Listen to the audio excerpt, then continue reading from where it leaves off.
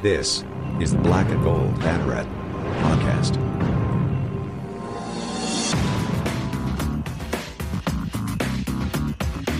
Now, here are your hosts, Jeff Sharon and Eric Lopez.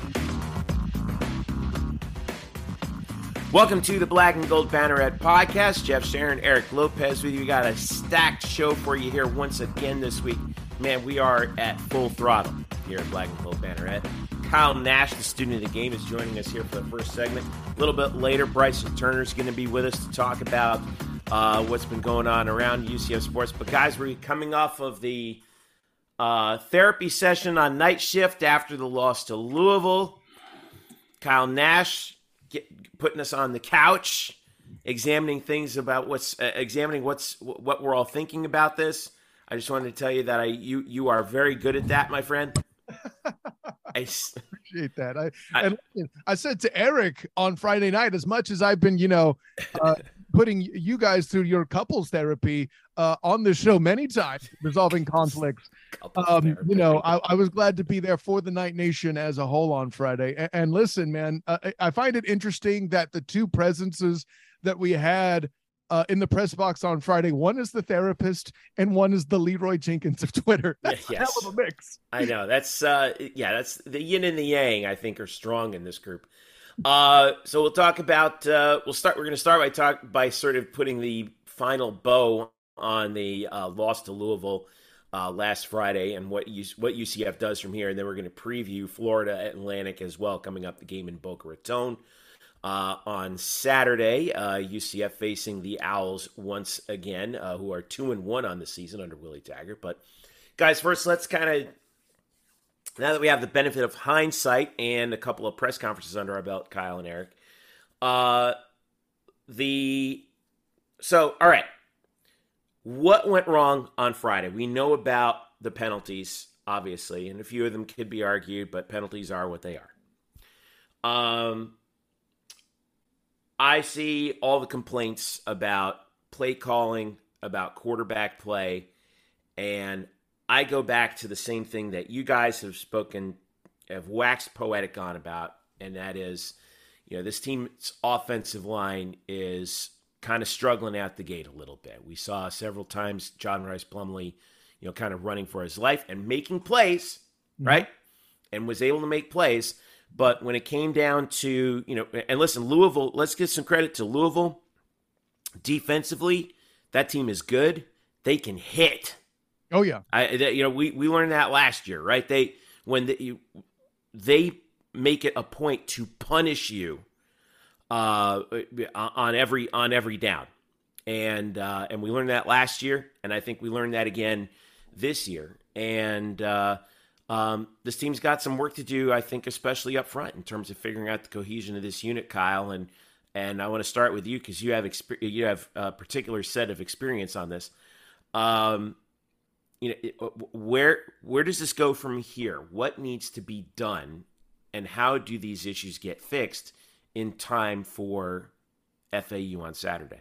Right. Well, and a lot of what needs to be done, you've noticed happening. Like, first of all, to all the people that speak to play calling and personnel, Jeff's 100% right. It starts on the offensive line, it being a limitation. But Kyle, what does that have to do with not putting Johnny Richardson in the game more? Oh my God, he's so explosive. First of all, Coach Malzahn will agree with you that he's explosive. Jason Johnson, the linebacker, who said in the press conference Monday that the guy that's helped him most improve from battling against an offensive player throughout camp and this far into the season, also mentioned Johnny Richardson. But gentlemen, one must keep an Isaiah Bowser on the field for one reason: to help in protection. How do you account for an offensive line that's struggling? Now, granted, I'm going to continue to put Matt Lee in a little bubble at center. He's fantastic. I really think in the next couple of years, we'll be having serious talks about him being an NFL center at one point. And I think he's got a better shot than Cole Schneider did when he was out with the Packers this past offseason. And that's not a shot at Cole Schneider. I think that's more about Matt Lee being a more complete athlete in terms of size and speed. But when when you have Bowser in there and he has to help in protection, which he did very well, by the way. He picked up a lot of blitzes that the Louisville sent on the outside, and to take some of the pressure off the tackles, which is their biggest struggling point, right? Grable and Swoboda, I believe they have their strength as athletes. They're both strong guys, but it's that pass protection that's problematic. And when you lose confidence as a tackle, which I'm glad to say I never had in a game situation where I lost confidence, because that's a rough place to be. I've had a rough day in some practices facing against the best defensive player on my team when I was playing at the time as one of the defensive ends. I've had some rough nights, and it sucks. I can only imagine what they're feeling now that they're in a situation not only where the quarterbacks are live, but when it actually counts versus, it being in practice. So I say all of that to say there's a mental aspect to knowing you have that health and you can concentrate more on what you're doing in front of you. But I really think it's agility, ironically. Despite their size, it's agility that becomes the problem. If you can't get your kicks back fast enough, your kick steps back fast enough to where you can stop a speed rush, and you're thinking about that too much, you end up kicking back. You're on your heels, and then what happens? The same thing that happened to Grable. You get pushed 5 yards back almost into your quarterback because the defensive end's like, hey, wait, this guy's worried about me being fast. And they attack your chest directly and dominate you that way. And then when that happens, you're in real trouble. The interior of the line that I've alluded to in the past being problematic is no longer the biggest problem. Sam Jack being kicked inside, for my money, appears to have been the correct move for all the criticism there is of Gus Malzahn and his scheme. That the inside is fantastic. All three interior linemen, in my mind, are doing fantastic. Loki is carrying his weight. There's a reason why he's on an award watch list. But for me, the tackles are definitely the struggle, and you're getting that attack from the edge. If you're noticing John Rice being flushed toward one side, normally you can escape if you're a fast quarterback, if you're flushed that way. But then when they both lose, where does he go? And there were plenty of those instances against Louisville on Friday. Yeah, so, I thought, and I don't have the numbers to back this up, unfortunately, but I thought Louisville did a good job of, like, they decided to, on several occasions, they decided to bring the house and dare JRP to throw and test his accuracy. Sometimes it was on, other times it was not, but they brought pressure, and I don't care who you are, quarterbacks under pressure, your numbers are just not going to be as good. And the other thing, though, like you mentioned, I saw in the second half that Louisville even started pulling guys back because they were getting enough push with 4 and sometimes 3 guys. Mm-hmm. And that now, okay, if you're rushing 3, that means you're dropping 8, and good luck, because your receivers are all outnumbered. Eric, I want to go to you. You're Gus Malzahn. What are you pounding this week? I think you're going to have to simplify some things, and you're going to really have to do some soul searching. And I think I felt like, you talked about therapy there, Kyle. I felt like Gus kind of went through his therapy with you in the media there on Monday. He took ownership of the loss, which I thought was fascinating. In fact, let's play the clip right now. Kyle, you asked Gus about, what was it, penalties you asked him about? Well, right. And to your point, he has owned penalties and it's his issue. And I wrote about it a little bit up in the preview that you'll see on the blackandgoldbanneret.com that dropped just before we were recording this, that states, listen, he's like, hey, listen, penalties is on me. I said we'd fix it after SCSU and we didn't. But I asked him if transfers and new faces are something that makes it more of a coaching challenge. And, well, you could hear what he said. Coach did mention penalties earlier, and kind of the situation with this particular roster is like you have a lot of guys who have obviously, are experienced players, are new on this campus per se. Is that anything that adds challenge when you're getting a lot of not only new faces but transfers coming in? Does that add to getting that right, making that right difficult? Or I'd say maybe 1 week that would be the first week. You're learning. Second week, I would say no. I'd say that's just part of coaching. That falls on me. And now, as you could tell, I tried to, I don't want to say I was trying to give him an out, but Coach Malzahn was having none of it. He put it right back on his shoulders, and he insists that it's on him, which, listen, there are coaches in the past, I don't want to mention any names to cause too much hype, but who would more dodge problems and try to put it to something other than it's because I know football more than you and other players. It's all the players. They're not NGE, not good enough. Knew that was coming. Well, never my fault. Just because I had 2 winless seasons. Not my fault. I have a statue. Oh my god! Hey. I should have 2 statues. What? I won't try to compete as far as who could do the better imitation. I never attended one of those pressers, but I've heard it.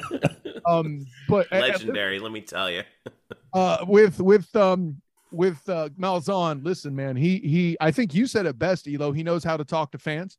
Well, I think he understands they're ticked off. Yeah, and I think he's ticked off. That was a bad loss. I mean, sorry, this ain't Louisville basketball. They're okay. That team is the poster boy, Kyle, of why you don't like the ACC. It's a team that is not very good. Nobody left that stadium saying, wow, that team is really good. Yet they're going to win 7 games and go to the Belk Bowl. The disappointing thing is you lose that game at home. Penalties was a big part of that, not discipline, right? Think about the penalties that took away touchdowns. That's a concern. Yes. Offensive line, which you have addressed, not only here, but you and Drew have addressed this since camp. That's a big issue because basically Louisville's like, yeah, we're going to put pressure on you because we don't respect your offensive line. Yep. Quarterback is still an issue. We don't know if we have one. He was John Rice Plumlee, not consistent. He missed some throws. There was one to Alec Holler in particular in the first half that he's got to complete. I thought even on the final offensive play of the game, you could hear the crowd, kind of like, go, go. They saw sort of the Red Sea kind of part. Right. And where he had an opportunity to run for it on 4th and 5, and instead he threw it. He tried to get the ball into, I think it was Xavier Townsend, and Xavier, I think, was double covered on the play, and he made it. And I think Gus talked about that after the game. That's kind of that's the learning curve at work, right? He hasn't played quarterback in over 2 years. But do you have time to develop a guy, and can a guy, because you don't just become accurate in 1 week. You take a quarterback like Jordan Travis at Florida State. He's in his 3rd year, basically. Now is when you're starting to see him being somewhat accurate, and the jury is still out on him even then. So that's a question mark. How much of the accuracy questions a function of him having to run around like a maniac being chased by people? I think some of that, but some of it is also he only makes one read. It seems like he likes to go to Javon Baker, and if he's not there, he tucks it. And that's kind of a lot of athletes that play the quarterback position that don't have the experience or don't have the reps tend to do that early.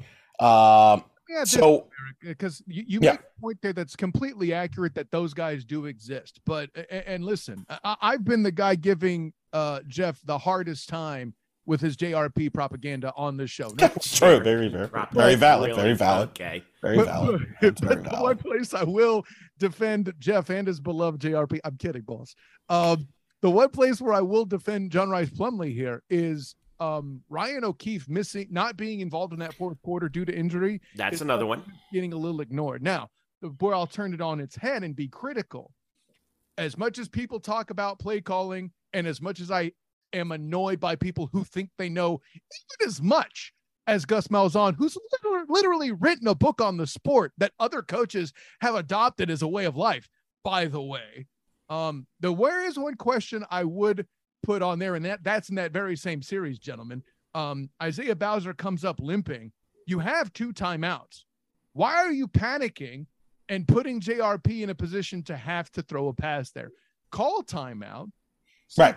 And I think that's where Gus was alluding to in the pressers too, where I think I think he's got to realize what he has at quarterback, and he's going to have to scale some things back, simplify some things, help him out a little bit better, because you can't look, whether you're a pro JRP, not pro, there's some throws he can't make. I think we could all agree on that. There are some throws he just can't make. So don't call those plays. How about that? That's a crazy concept. Well, I mean, I don't think Gus is out here, calling plays that he knows his quarterback can't run. I think one of the other things, though, and you mentioned Ryan O'Keefe getting banged up. Kobe Hudson was nowhere to be seen either. He didn't even play. He was a scratch. Well, we don't know when he'll play. We don't again. know. Right, so we don't know. Did we get any? By the way, did we get any update on O'Keefe or Hudson, Kyle? Hudson on Monday said that he wasn't playing because he's dealing with a personal issue, which, I know we speculate a lot here in the media, but let's just say percentage-wise, when you hear that, it's typically not a good thing. And then Ryan O'Keefe, we've heard it's a hamstring. We're not sure if he's going to be back in time for FAU or not, but hamstrings are always tricky, especially when you're a guy like Ryan O'Keefe. It's an injury I've suffered in the past myself, and even as a non-fast guy, air quotes. I was going to say, yes, you were quite fast, but I don't know if you're Ryan O'Keefe fast. Yeah, hey, listen, I'm awesome for a 300-pounder, man. See, I'm not even 300 pounds anymore, so maybe I run like the wind. I'm kidding. But no, listen, in his case, what makes it tough, especially when, we'll put it this way, where you make your living running, hamstrings are tough because you never really know when you're back until you test it. And it's real easy to retweak that stuff. So that's definitely a tough situation. That right there, all right, that's two weapons that you're without. Right. It is. I hate to break it news, though. I hate to break this. I don't know. And Caillou can confirm this. Football is tackle football. Injuries will happen. And I kept being told all fall camp we have so much depth that we could lose a bunch of guys and we'll be fine. That's not the I want to bring up, though, a part that nobody brings up because it's not exciting in podcasts. Quarterback's the easy thing to focus on in the offense. If you make a 32, 33-yard field goal and actually play better on special teams, maybe we don't have this conversation. And that's maybe, yeah. You had two long touchdowns called back, a 57-yarder from Johnny. I'm just saying special teams in general. And then a 75-yarder to Baker that got called back. But I'm saying special teams is a big issue on this team. Special teams. The penalties on blocking were a real problem. To me right now, that's another concern because, again, you saw the special teams cost them the Navy game last year. Well, that's true. But I just think you have to be Bill Parcells always said you got there's three aspects of the game: offense, defense, and special teams that can win you or lose you games. No, and listen, all that's true from a football what's his word, commandment standpoint, right? But I can't, as far as this game, listen, watching Obarski miss the chip shot has to be annoying for UCF fans in general. I 100% understand. However, in this game, listen, that's 3 of 14 points that are left. I should say 17 points. Now we're up to 17. Right, which could make a difference perhaps in that last drive because then you don't need a touchdown. You could have kicked the field goal, hypothetically. Points, who cares about the field goal? Now, to join you on this, though, Eric, and be completely fair with you that special teams are a problem, and I think we agreed with this on Friday when we talked about it, there's a little bit too many Butterfingers. Agreed. In field position, right? Field position wasn't good because you don't get good returns because you don't handle returns. I'm saying that as a whole, special teams. I'm not talking one aspect of special teams. Yeah, and that's more for the audience at home that we discussed that too, Eric. I know you know better, but let's put it this way: they managed to avoid catastrophe too this time. But when that's a turnover, and if they have the same differential with FAU, oh God, right. So. That said, okay, here's my silver lining to the dark cloud. All right. We don't know how good Louisville is going to be. Number one. We don't know. Right. Yeah, I know. We know. We'll find it. No, we don't. We don't know. Maybe Satterfield turns it around. I don't know. Number two, they were the more desperate team. And that was the one thing about this game that kind of frightened me coming in was beware the more desperate team. That's such a media cliche. That's media cliche. It's not a media cliche. I read on the black and gold banner about revenge. I get that. I think that's a cop out. Like nobody was saying Louisville was the more desperate team when UCF was up 14-7 outplaying Louisville. Like UCF should have put the game away in the first half and didn't. They let them hang around. That's the story. Here's the other thing is despite all the stuff that went wrong, UCF had 2 shots in the fourth quarter to win the game. Yes. And didn't come up with it. Yeah. In a 1-score game, right? It wasn't like they got blown out of their own building. All right. So, I mean, and you know how I like to talk about, football all the time. A lot of these games you can decide on the flip of a coin. If the Jalen Griffin play in the back of the end zone gets called a little bit differently, right? If they call touchdown instead of interception, right? And that's the call on the field and they review it, guess what? We're standing here by the way, saying, let's hey, clear that. We won one. That was a big win. It was a little tight, but we got out of here with one, right? I do want to follow up on that. That was never going to be a touchdown. From the rule book, all they were reviewing. I'm not talking about the ruling. I'm just saying. I'm just saying if some people are like that, a different way. Sure, but I'm just saying some people thought that should have been ruled to a touchdown. That was never going to be reversed to a touchdown. They were reviewing whether it was an interception or an incomplete pass. It should have. And by the way, for the record, it should have been ruled incomplete, which would have made a difference because that would have put the ball at the 6. The 4, actually, would have been on the 4. Right. So that that is significant, and I thought it should have been an incomplete pass. Yeah, no, that call was completely blown. You guys definitely have that right. And with the way the defense was playing, like, listen, as much as I've been banging my drum about how much I predicted for this game, I'm going to throw all the credit in the world to JJB, Jeremiah Jean-Baptiste, and the linebackers for handling business. Oh, but Kyle, they gave up the long touchdown to Malik Cunningham, who Coach Gus Malzahn said is one of the best quarterbacks in the country. By the way, your FSU Seminoles better watch out, Lopez. I'm just saying. The ACC, you know this. They all beat each other up and go 7-5 and play for the Belk Bowl. No, and listen, I love that you've maintained that narrative because you've warmed me up, but you've won me over. I've walked under your side on ACC football. Welcome to the dark side. We have cookies there. Anyway, but with Malik Cunningham breaking off one big touchdown after the 4th or 5th punt in a row where you would eventually have 7, right? That's kind of awesome considering what Malik Cunningham. No, they played well. The defense kept UCF in the game. There's no doubt about that. I think you got to be. But they're going to play way better offenses than Louisville coming up. And especially in a few weeks when SMU comes to town, way better offense. That's so. This defense, I still think, has to be tested. And you know what? They're going to be tested a little bit this weekend in Boca. All right. Well, that's a wonderful transition, Eric Lopez. Thank you for that segue because that takes us to the FAU Owls, who have played 3 games on the season. Remember, they played in week 0. They have scored this season so far. They're 2-1. Beat Charlotte and Southeast Louisiana last week. Lost at Ohio in week 1. But their point totals this year, guys. And granted, yes, let's account for the opponents. But 43, 38, 42. Willie Taggart is known for that. All right, he's known for putting together a team that can score points. We know that from his time at South Florida. 7:30 p.m. kick in Boca, CBS Sports Network.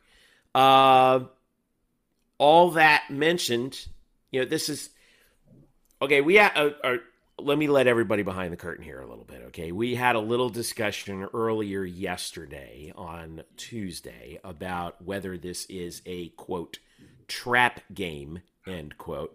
Eric, of course, is going to say that's a made up media. Well, Kyle and I are in the same boat on this. Kyle actually agrees with him on this. I'm saying it's bastardized. There's a difference. Okay. Let me make the case. I think from the fan base's perspective, okay, everyone's thinking, all right, we had 8 days between this and the Louisville game. We know what we have to fix. Now we have to go fix it. And you know what? We're going to have a lot of this stuff ironed out in time for a Conference USA opponent. Even though it's on the road, you know something? We'll have this fixed. And I don't think some fans actually think that way. I'm just saying, well, listen, road games in state, this is a pretty good FAU team here. I'm not saying that they're going to compete for the G5 New Year's Six bid. Jury's out on that still, but okay. Well, the jury's just as much out on them as it is on Louisville. Let's put it that way. Agreed. No, I agree with that. Yeah. But they're going to come out fired up, right? Because I think they smell a little blood right now. And if UCF doesn't jump on them real quick and you do exactly what you say, Eric, remember, letting them hang around, Oh yeah, things yeah, can yeah. get a little dicey, right? No, I agree 100% with all that. That doesn't make this a trap game, though. A definition of a trap game is when things are going well and you look past the opponent to the next opponent and you kind of like, oh, wait, that's a tricky game. This team lost. So there's no like looking past anybody. You're not in that position at all. That's a coaching problem, by the way. Yeah. So look, I mean, FAU has a good quarterback, Perry, who's the transfer from Miami. Good playmaker. Yep. The Willie Taggart comment. I mean, obviously, you must have deleted the Florida State years there as far as offense is concerned because there was none of that while he was there. But look, this is FAU's Super Bowl, so they may actually, they'll have a sellout. Maybe half a crowd will actually be FAU fans because the rest of them are retired at home in retirement homes in Boca Vista.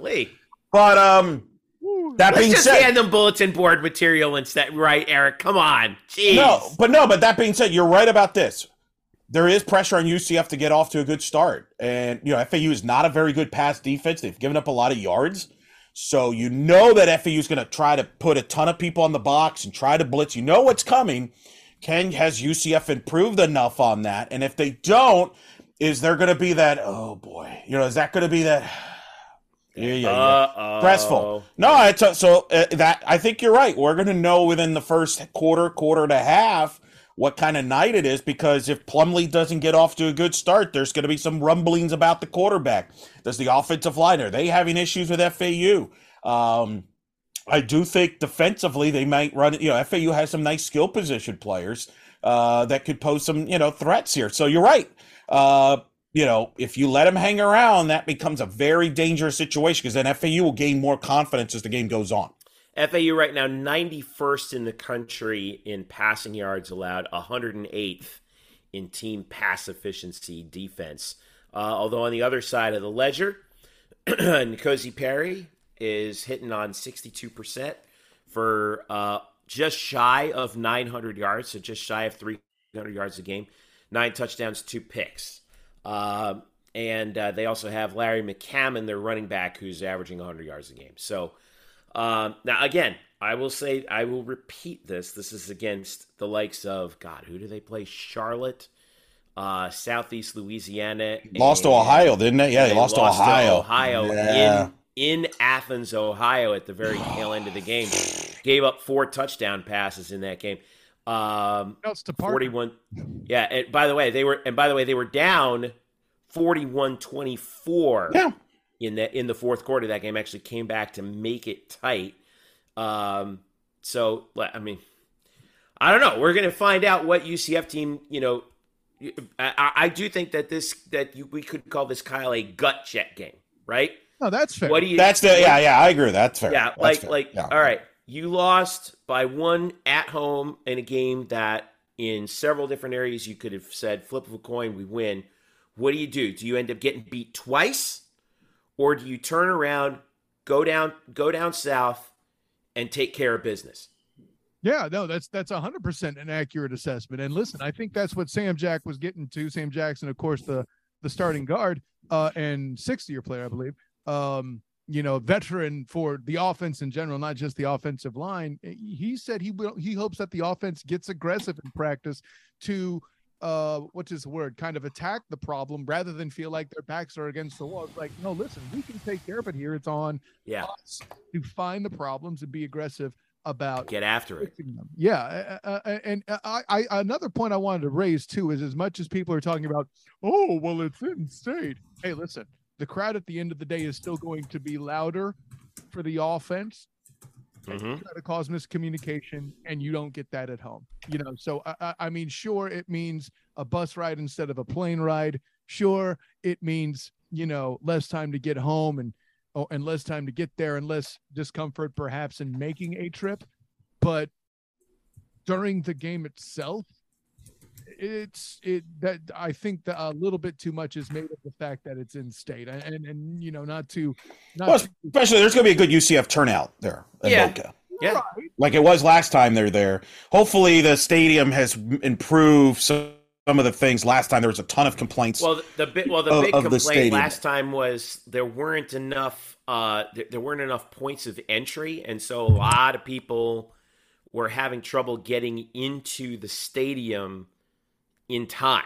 So there were a lot of people who were stuck outside in the line waiting to get in until the second quarter. So, yeah, I agree with you, Eric. I would hope that FAU has had that worked out, you know.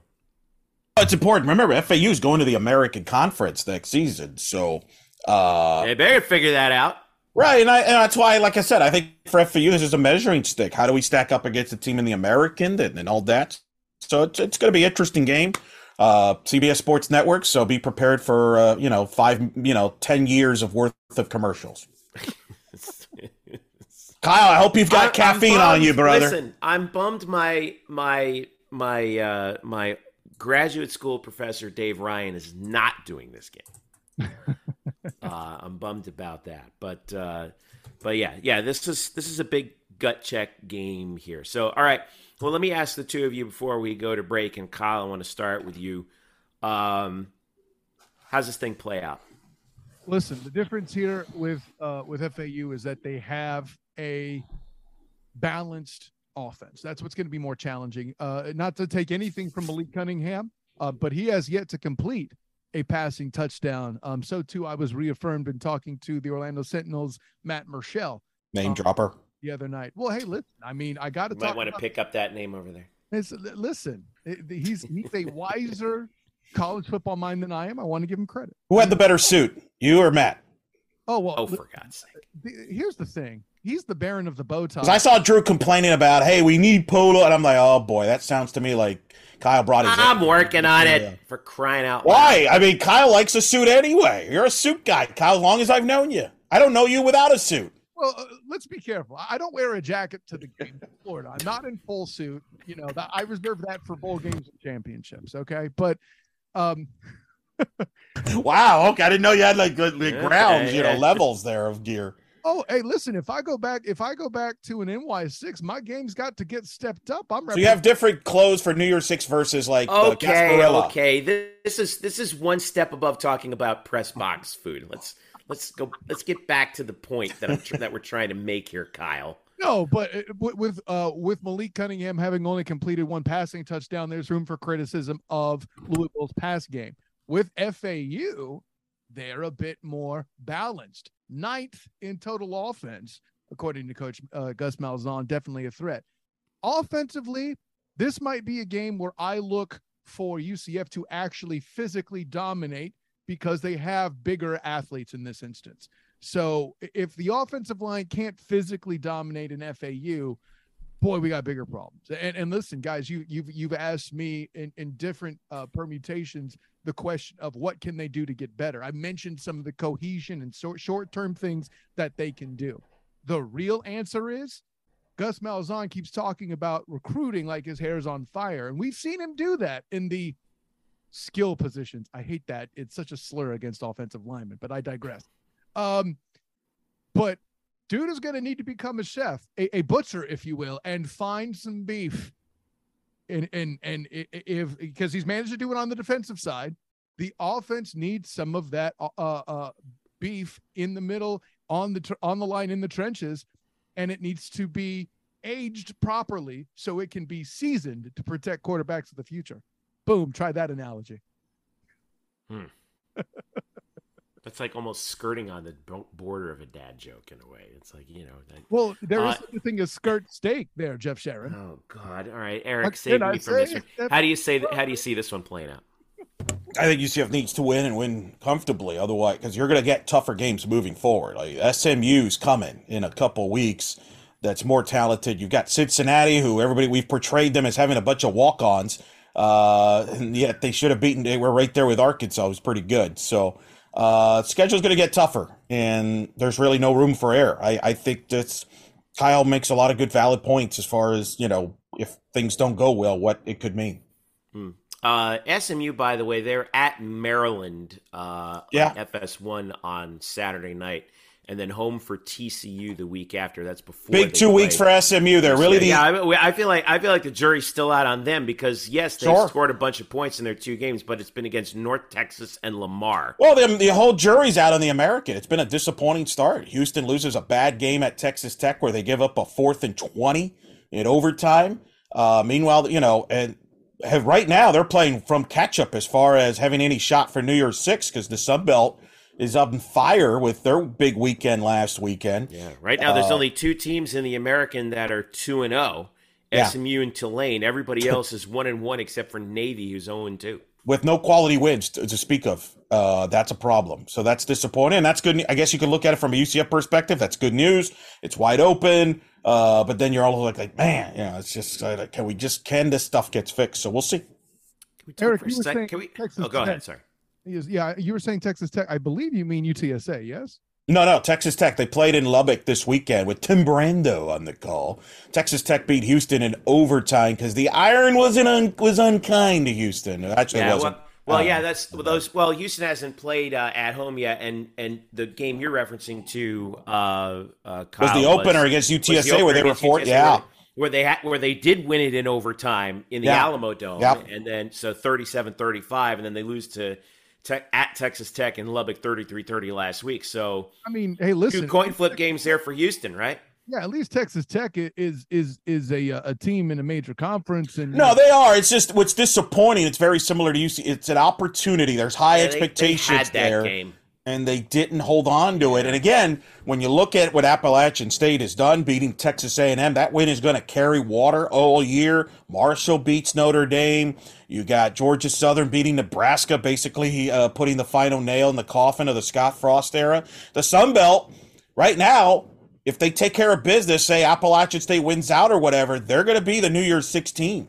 The Americans in trouble in that regard. They don't have any of those wins that comes close to that right now, if we're being honest. And that's concerning if you're the American, because your goal is for your champion to at least be at a New Year's Six bowl. Yeah. It's the other thing, if you're Houston, you're looking back at this game and thinking, man, we had this, because they had a 2017 lead with 37 seconds to play and then gave up a 6-play drive in 30 seconds, basically, to surrender what was the game-tying field goal that sent it to overtime. So the American, well, like I said, if you're UCF, and I said this on Twitter after the game in Louisville, hey, all the stuff that you can control if you're UCF, and you always talk to me about that, Eric, right? Mm-hmm. All the stuff that you can control is still within your control and in front of you. Right. Just improve on the areas, and we'll see what looks to fix and go from there. So, now, speaking of things that you can control or cannot control or whatnot, actually, I don't know how that segue plays in, but the news came down this week. Scott Frost has been fired by the University of Nebraska. They elected not to wait 3 more weeks until October the 1st and paid $7.5 million extra dollars to get rid of him after their loss to Clay Helton's Georgia Southern Golden Eagles. The Sun Belt, baby. I'll tell you, when we look back at Scott Frost in Nebraska, much has been made about this, obviously. Him being, basically leaving UCF for the only job he would have left UCF for at the time. I think we all know that. At the end of the day, guys, as we wrap up this first segment, did he make a mistake? No. You never make a mistake when you chase your dream. That's the thing. That's why I'm very somber about this, although he's going to be fine financially. I get all that. But this was his dream job, and we should be encouraging people to chase their dreams, not discourage it.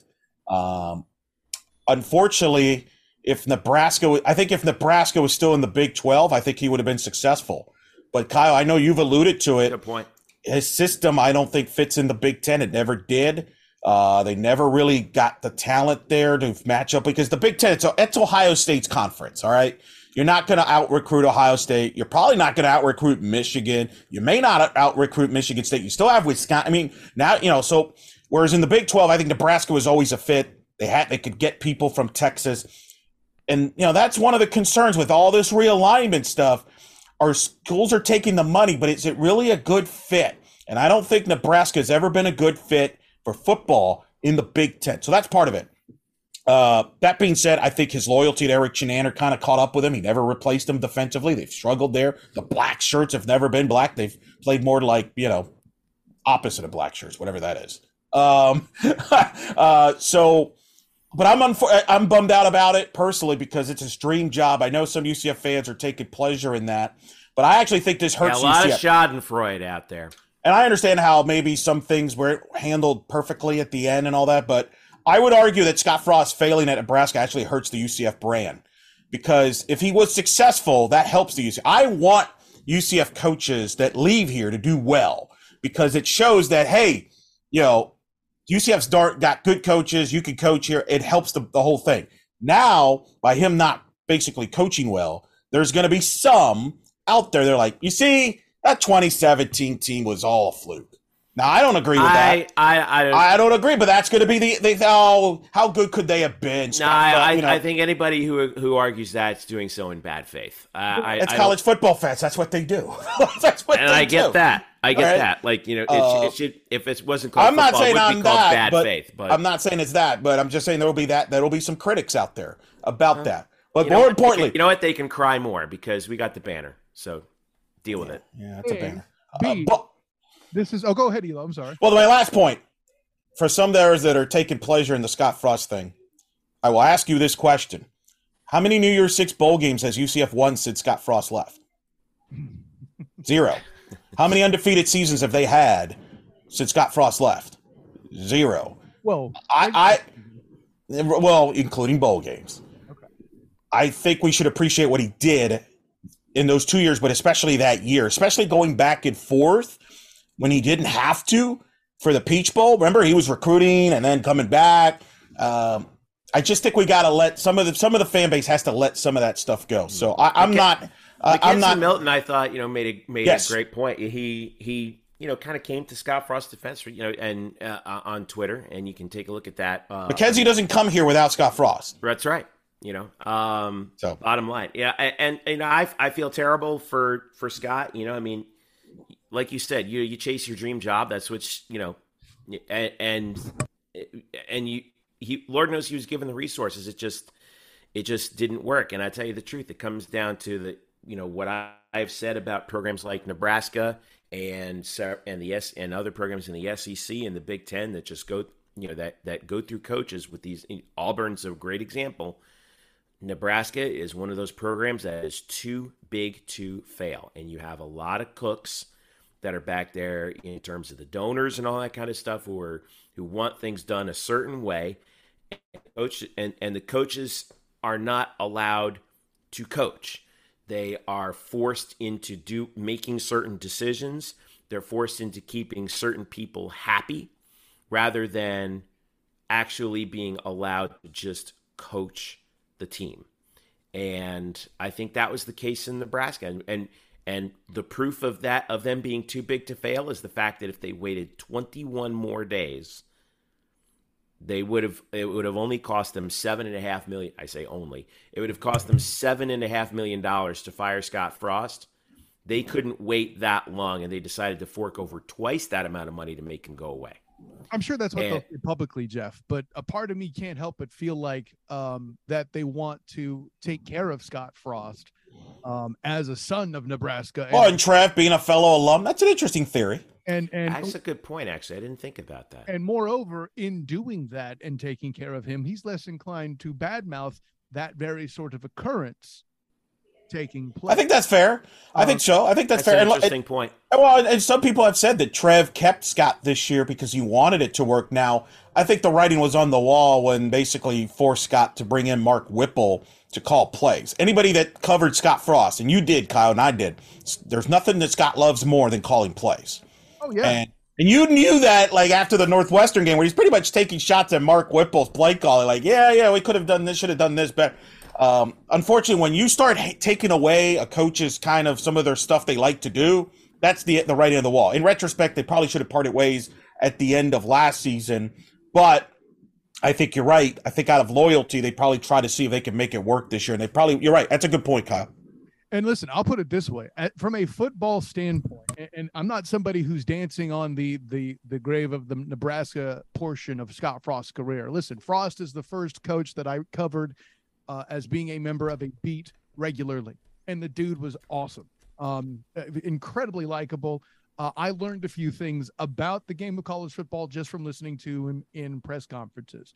And then Malzahn arrived, and I learned a lot more. But I think something I've said that I think holds true is that style of finesse football doesn't fly in the Big Ten. I agree. Because the size that you need to battle these corn-fed dudes in the trenches that they got, not only on the line, but then Penn State as linebacker you and all this other stuff, all these other guys will bash the center of those offenses and break through. This is why you see Stanford regularly upset Oregon. Why is Oregon relevant? Scott Frost came from there eventually. That style of finesse offense is a thing. I like the point made that he would have done better in the Big 12, perhaps. But at the end of the day, I didn't feel like he was going to succeed in the Big 10. I have a theory. I'm going to test that theory against somebody I'm hoping to talk to this weekend. But let me also... Another name dropping. Go ahead, name drop it. I haven't dropped the name yet. I'm just teasing it might come. But I'll add this to it as well. You mentioned Mackenzie Milton not making it into the fold without Scott Frost. Let me tease another conspiracy theory that I'm going to run past you guys when Drew's back on Saturday on and around the FAU game there when we're talking about that on night shift.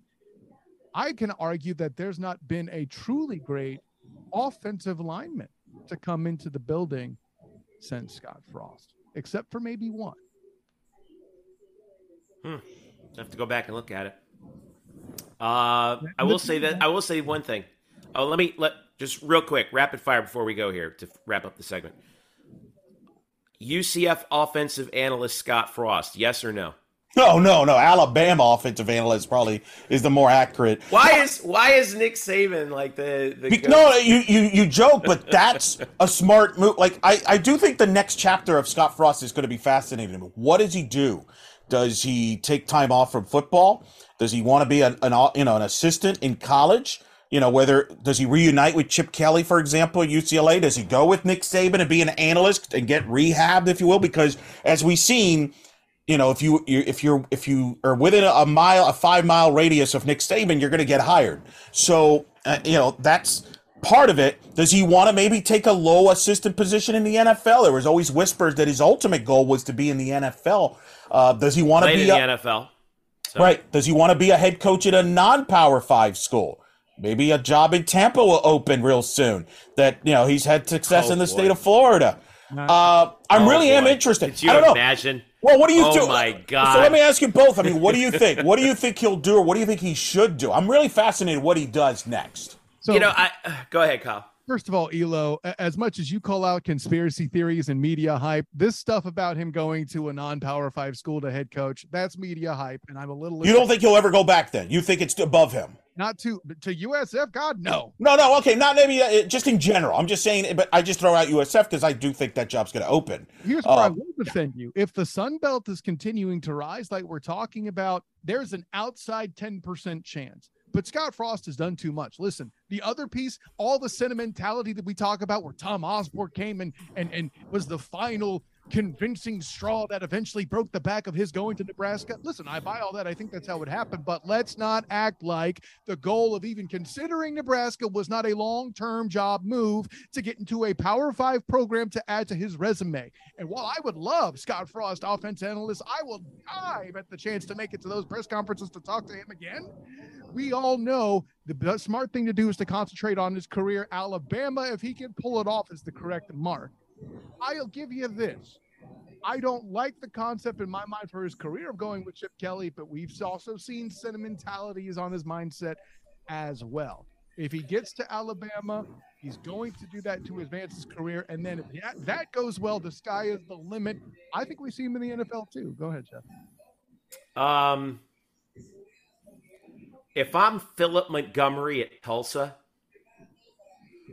I better win some games this year. That's true.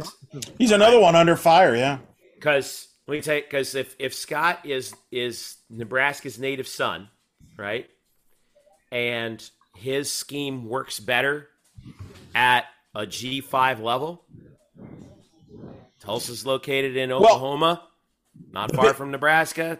The big thing for Scott, though, he's got to be committed. If he's going to go back to being a G5 head coach, is he committed to that? Because there's coaches that go to the Power 5, get a taste of it, and then struggle going back to the G5. Some. That's true. That's true. I You know, think so we saw is he- that with right. Charlie Strong. Yes. Is an example of that. Yes. That doesn't. Also, it doesn't necessarily mean that maybe head coaching is the thing for him. Maybe he goes somewhere to be an offensive coordinator. Could be. Yeah. Maybe. I don't know which teams are really are going to be hurting for an offensive coordinator. I think the most likely person that may but I think the most likely person that could return to UCF of all this, Sean Beckton.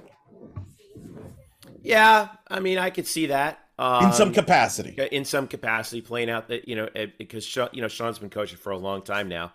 Yeah. But not Scott. I don't see Scott coming back. I don't know. It's he's got a lot going on, so let him. He's got to heal. He's got to heal because that it stinks. Because now, you've been fired by your hometown, your school, the school that you grew up as a middle schooler, as a high schooler, wanted to play for, and eventually coach, and it's over now. So what do? It's like you are going all the way back to square one.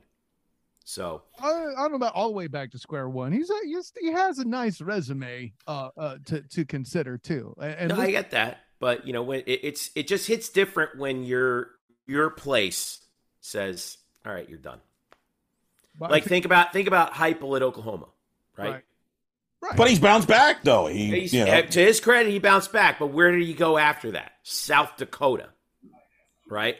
Got to Missouri, then got the UCF job. Got to Missouri, moved his way right. back up. Right. What is Scott willing to do? That's what we don't know. And he has to figure that out.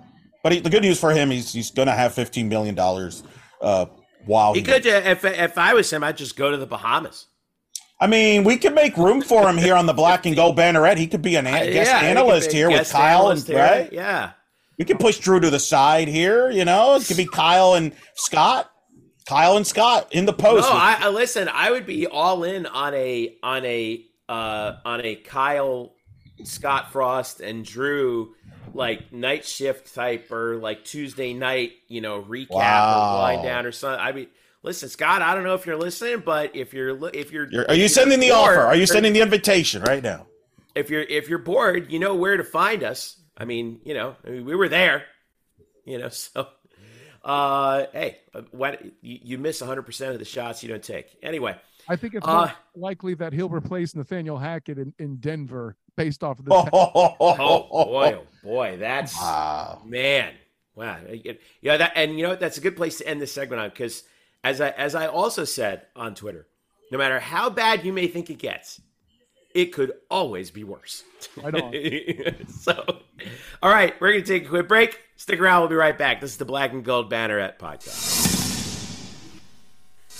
Welcome back to the Black and Gold Banneret Podcast. Jeff Sharon, Eric Lopez back with you. And joining us now, a member of the UCF Twitter Mafia, even though he covers FIU and some FAU for Underdog Dynasty, our sister site on SB Nation, co-managing editor of Underdog Dynasty and podcast host, UCF graduate Eric Henry joining us. What's up, Eric? How are you, man? Oh, man, I don't know if I'm worthy of that introduction, but you know what, Jeff and Eric, I am going to run with it. So what is going on, fellas? Appreciate y'all having me on tonight. You are always worthy of that introduction. Stop. That's what you are, as the most modest man on Twitter. That's what you are. And I gotta be a change up, Jeff, to the extremes one way or the other. It's not to just be a nice little even keel there on Twitter, Oh, gosh, I wish I had your patience and empathy sometimes. But anyway, we wanted to bring you in because obviously you cover FIU and FAU,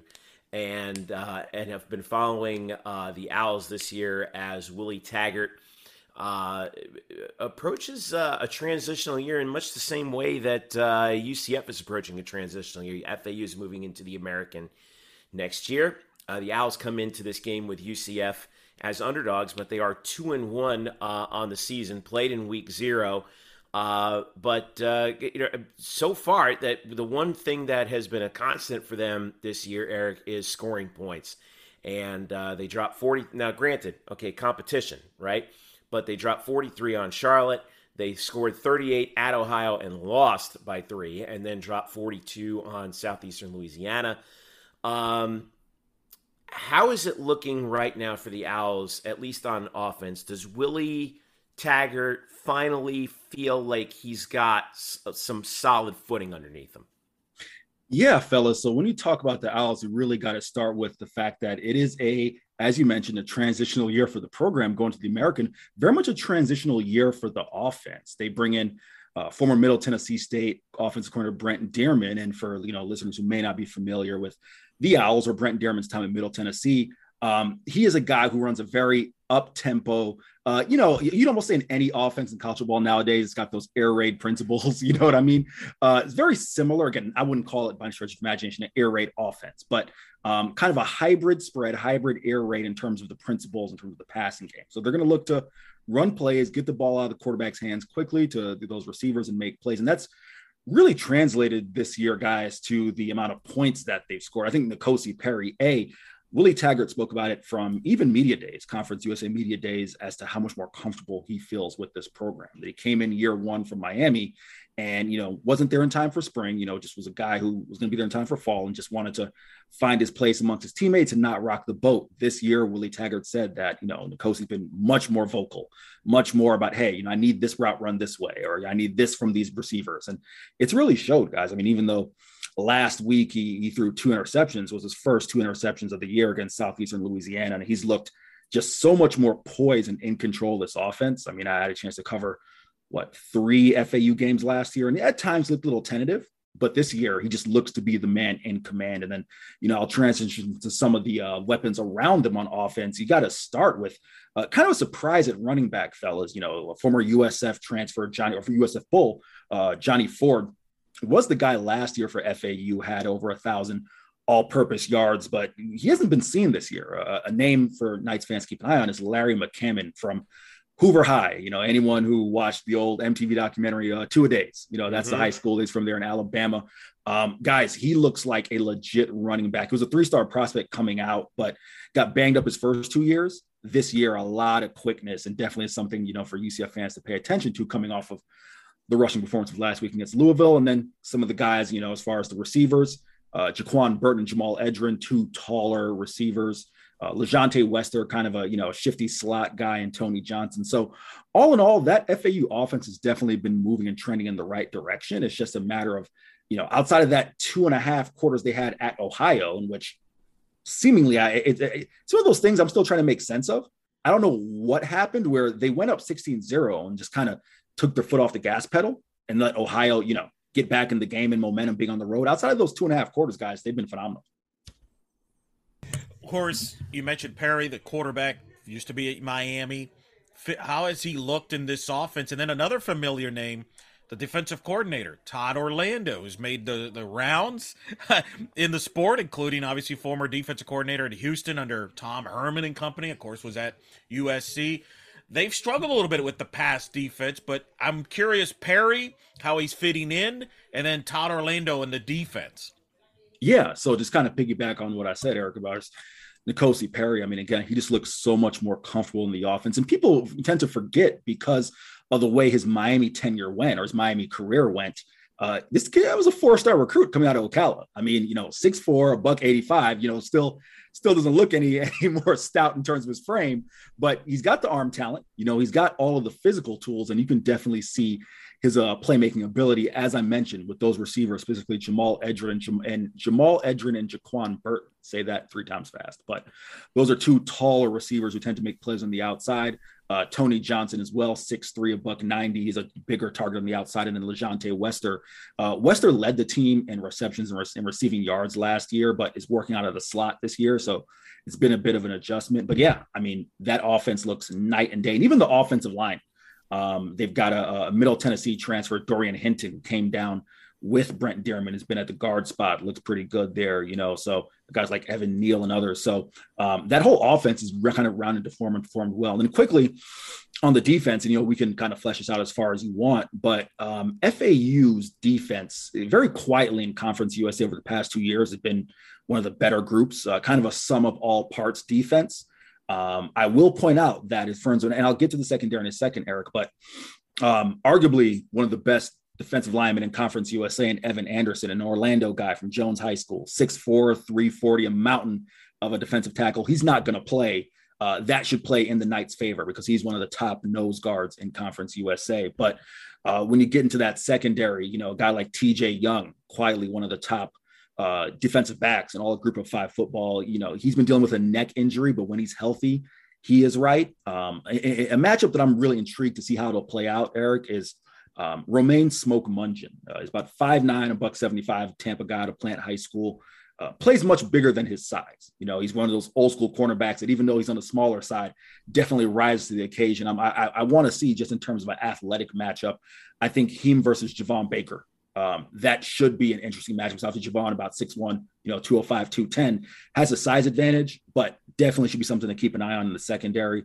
And also, again, if TJ Young does play, he's one of the top defensive backs in all of Group of Five football. So that defense has definitely come along together, come along as the season's progressed under Todd Orlando, and a kind of a sum of all parts defense.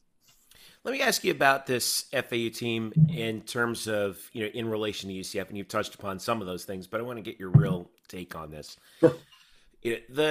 You've watched UCF first two games as a beloved alma mater, as your beloved alma mater, and you followed FAU to this point. What are the spots that you feel FAU is vulnerable to UCF, and what are the spots that you feel UCF could be vulnerable to FAU?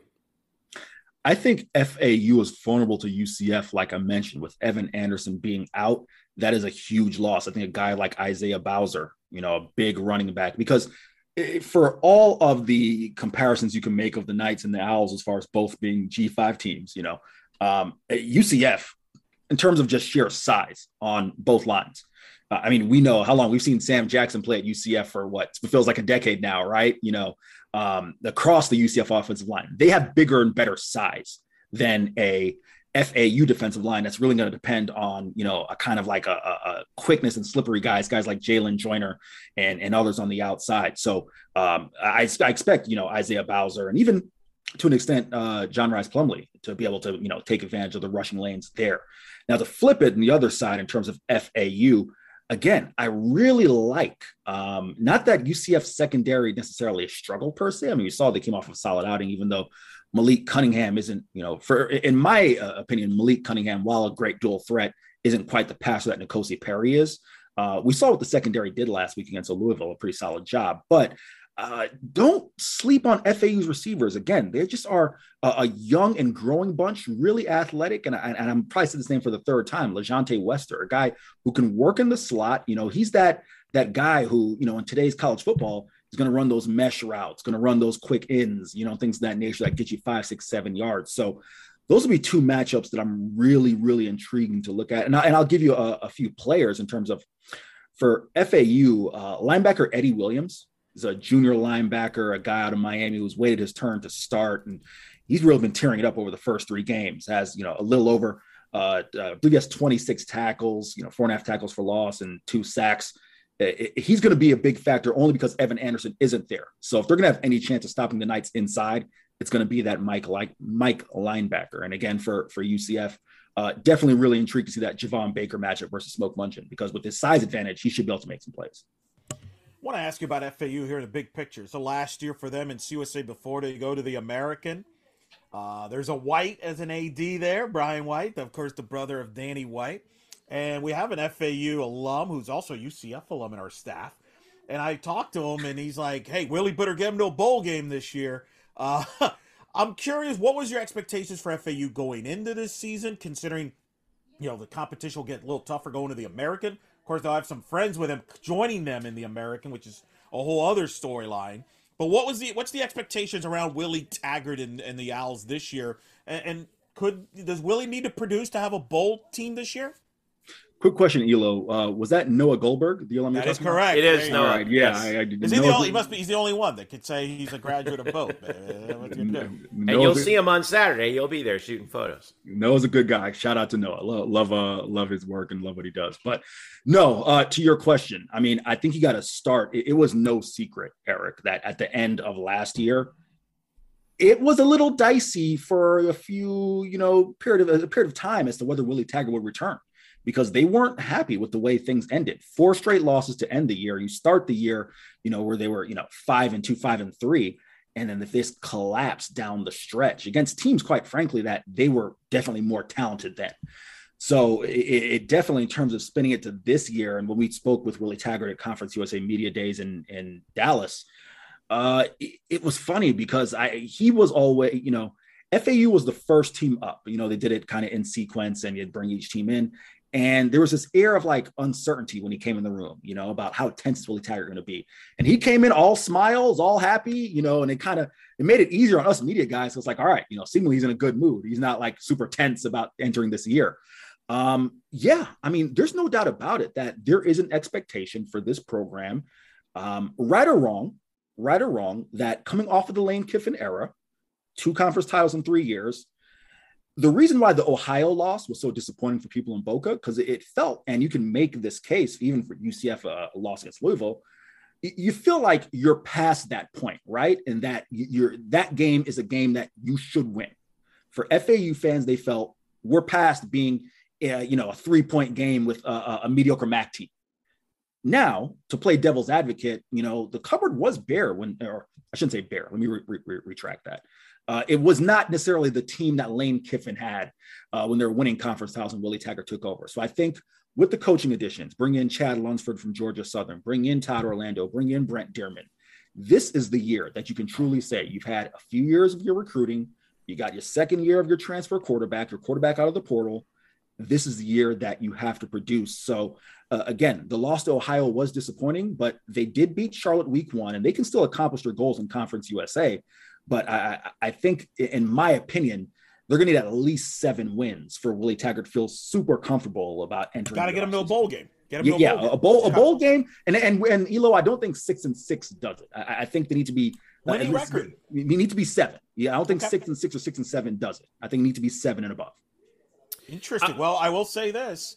All right, just to start this up, if it goes south for Willie, there's a coach out there that Brian White's brother hired at UCF that's now available, who's had success in the state of Florida. Just throw that out there. Little Frost White reunion, Boca.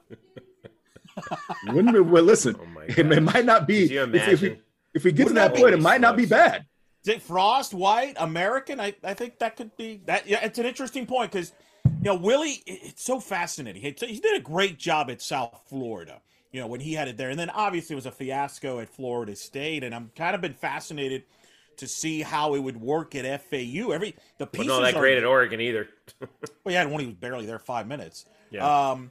But it is interesting, Eric, because, look, this is a critical time in college athletics. And you and I have talked about it. I remember last time you were on, we kind of butted heads about FIU in the future. And you did incredible work last year covering the whole Butch Davis fiasco and how that ended. And you were one of the few that was able to kind of be there and be able to get Butch to talk to someone, number one. So I'm kind of curious, where do you see right now FAU as they go to the American and FIU in general, and kind of what does it mean for both schools moving forward? Because, over here we're obviously focused on UCF and the impact to the Big 12, but there's a rippling effect that's going on across college athletics. And you got 2 schools in your backyard involved in this. Yeah. So first off, Eric, when we came on, we did butt heads, and you came out on the right side of things there in terms of that. So I got to give you your credit there. It's funny. A wise man once said to me off the record, at least I think it was off the record. If it wasn't, he can out himself, that FIU is about 2 decades behind UCF. I'll let that wise man identify himself if he so chooses to. He's right here. He's right here. I was dead wrong. I had the wrong South Florida school. Yeah, FAU's invested. That FIU hasn't, and I think you had the report about how little FIU is invested in their football program. And FAU, I've spoken to their softball coach who they just hired. They've talked about all the facilities that Brian White and the vision he's had, things like that. So that's why it's 2 programs in totally universities in different directions, and we're seeing the impacts here with the realignment. Yeah. So to quickly, kind of jump in here in terms of, I'll take it from the FIU perspective first. They truly are starting from scratch. As a name that Knights fans are familiar with, Scott Carr is the athletic director. Mm-hmm. It is night and day, no pun intended, in terms of the way that they are doing things at FIU now. Now, listen, I can't even begin to say, when I say start from the floor, things like getting a booster club. They just instituted their Panther Club, which, you have hierarchies, you can donate and get access to so on and so forth. They didn't have that before, so they truly are starting from scratch. It's funny. One of the things we asked Scott during his introductory press conference was how long his contract was. The reason we asked him that was, he was like, hey, 5 years, is that long enough? And he said, and I think it was fitting. He said, I think it's enough to buy me another 5 years. So that goes to show kind of where the thinking is at FIU. So it is very much the long game. In terms of conference realignment, that's out the window. I mean, for FIU, I guess you could make the argument that there will be one more round before it's all said and done. I just don't think they'll be up to speed in terms of, really having the infrastructure. Because we all know this, guys. It's not just wins and losses that's going to get you in a new conference. It's going to be, on-field production, facilities. I mean, there's a reason why like North Texas and Rice were chosen. You know what I mean? Is some of that what was just facilities and the infrastructure there. So it is going to take some time. Mike McIntyre is someone who wasn't necessarily the most popular choice at first, but he is someone who has done it in previous stops. And I do think, for example, Tim Harris, the Knights running backs coach, was someone who, I don't think Tim will mind anyone saying this. He wanted that job. He was a former FIU assistant, a Miami guy.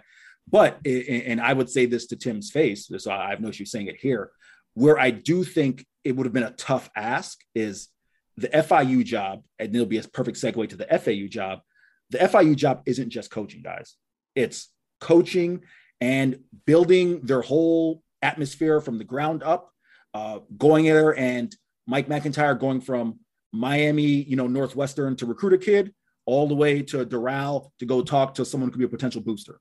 So someone who has taken this job, you probably need to have the experience of building it from the ground up before. And I do think in Tim's case, it might have been a tough ask to be both a recruiter, a coach, and a salesman. Yeah. So there's that. Whereas at FAU, whether that's Willie Taggart's job or someone else's, FAU Stadium is one of the best amongst that group of 5 ranks. They just built the Smith Athletic Facility, which is a phenomenal training facility. If you guys haven't seen it, it's right next to FAU Stadium. It's really well done. Their basketball facilities and whatnot, that's Brian White's job, but just in terms of the football coach, everything is there in place for them. So I think they're in a nice place heading into the American with Rice, North Texas, Charlotte. Those are programs that in my mind, if you put FAU and USF on paper, FAU is right there. Sure, USF's getting their, indoor facility, but they're right there. That a boy. See, Eric's are the smart people, my friend. I've told Jeffrey this on the show. If you told me I would buy stock, FAU or South Florida moving forward, I'd take FAU. I really would. I really, in my defense, when I said that about Florida International, Butch was coming in. And I really thought that was the right spot for him. And as Eric Lopez, you said, to your credit, Eric Henry, it fell apart really quickly, and Butch was rather vocal about the fact that there was not the support there that he required and that he expected. But like you said, Scott Carr coming in, Scott, we've said it before in this program, Scott's got a heavy lift down there. But if there is anyone who can do it, Scott Carr can do it. Because we've seen what he was able to do behind the scenes at UCF for the years that he was here. It's a heavy lift, but he certainly has the right attitude. I want to go back to FAU for a second, and I say this as somebody who grew up in Broward County, not far away. FAU for the longest period of time, we considered it a 4-year community college, and when I was a student at UCF and it came out that FAU was starting football and Howard Schnellenberger was going to found the program, the late Howard Schnellenberger was starting the program, we thought, oh my God, FAU is going to play football? Like, is that like really? And Division I? Like, it was, it blew our minds. And they just slowly but surely kept the line going up and to the right. And you're absolutely right about the facilities, the investment that they have made in building that program, not just from the football perspective, but from other sports as well, to their immense credit. And they've been, I think, rightfully rewarded with a spot in the American, which I think is a good place for that program. The one thing that I'm curious about with FAU is the culture around athletics, because it's one thing to produce a program that has all the bells and whistles, but it's another thing to develop a culture among the students, the alumni, the fans. How is that looking from FAU's perspective? Because there's still this perception out there that it's still a 4-year commuter school, but has the culture changed in a way similar to maybe it had changed for UCF when UCF built the on-campus stadium in 2007? Yeah, Jeff. So I do want to give this disclaimer, right? Part of this perspective is somewhat of an outside perspective. Someone who covers Conference USA. I've been to FAU multiple times, covered multiple games there, but I can't claim to be on the ground in Boca per se. But this is what I can say that I think is unique. It feels like it's a bit of two-pronged and they can't get both prongs on the same level. This is what I mean. When Lane Kiffin was there and they were producing Conference USA championships, you felt the buy-in from the greater Boca community and those people, right? The people who are going to fund the program. They felt like, hey, Lane knows what he's doing. He's a name to recognize. They're all winning. Aboard the Lane train. Remember all that? Aboard the Lane train. But the students didn't necessarily board the Lane train as much, right? Now, what's been interesting is in the first few games of this year, Jeff, students have shown out, and I'll be very intrigued to see how the students show out, on Saturday, because you're facing a team that in-state. You got friends that will go to UCF. You got plenty of people. I expect to see a good student turnout. But the people who fund the program have not necessarily had that buy-in on Willie Taggart, right? So that seems surprising to me. I mean, because like Eric was saying, it's not like Willie Taggart can't coach. No, but the way they finished last season probably soured some people. Am I right, Eric? Fair. I mean, that finish really probably soured a lot of people. I mean, I talked to Noah, like you mentioned earlier. I mean, there are some people, they're disgruntled, maybe with that bad taste from last year. Eric, last year especially. Last year was probably the height of it. But even that COVID year, I think there were people who were willing to say, okay, it's a COVID year. They'd still qualified for a bowl game. They didn't play, 10 games. I want to say they had something like, a 5-4 record, if memory serves me correct. Because of course, you didn't need 6 wins to get to a bowl. But yeah, it has not necessarily been a fantastic love affair from, really the middle of Willie Taggart's first year all the way on. So back to your question, Jeff, that's what I think is unique. I think for Willie Taggart, they are playing a brand of football right now that at least is putting points on the scoreboard, similarly to how things were, during the Lane Kiffin era. And I think that will help maybe get the buy-in of some of those, people, those older, that Boca fan base who fund the program. But the students are on board. And to me, just to bring it all the way around, it's weird, guys. I don't want to go on too much of a diatribe, but I've given up trying to understand. And Jeff, I'll defer to you as a South Florida native or someone who grew up in South Florida. And you too, Eric. I've given up trying to understand. I get it. There are things you can do in South Florida. FIU, I have given up trying to understand. I mean, anyone who knows where FIU's campus is knows you're not quite on South Beach, right? So, I would think on a Thursday, Friday night, you can go to a football game or a Saturday night, but I've given up. The same thing kind of applies with FAU in that, now the students have come around, as I mentioned this year, but in previous years, I was like, I don't know what else there is to do in Boca from what I've seen. And, I graduated UCF in 2014. Retirement homes are pretty nice. Right. Like I graduated college in 2014. I'm not that far removed from college. I don't remember there much being to do in Boca. Why are they not showing up? So kudos and give them credit for so far this year being, showing up.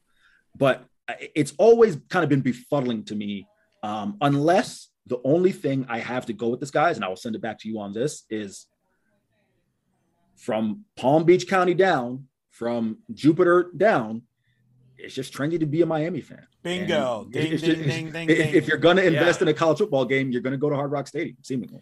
No, well, I've said before, Miami is, in terms of the Miami Hurricanes are not a college team.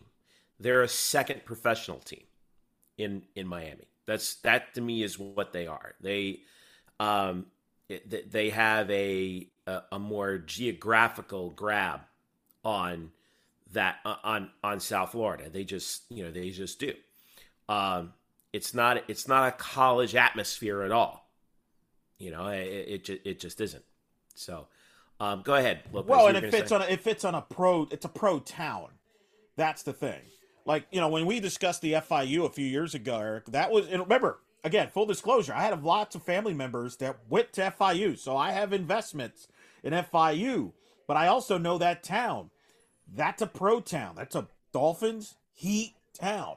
And then Miami Hurricanes, who, by the way, now their head coach is the former FIU head coach, the greatest FIU head coach, Mario Cristobal.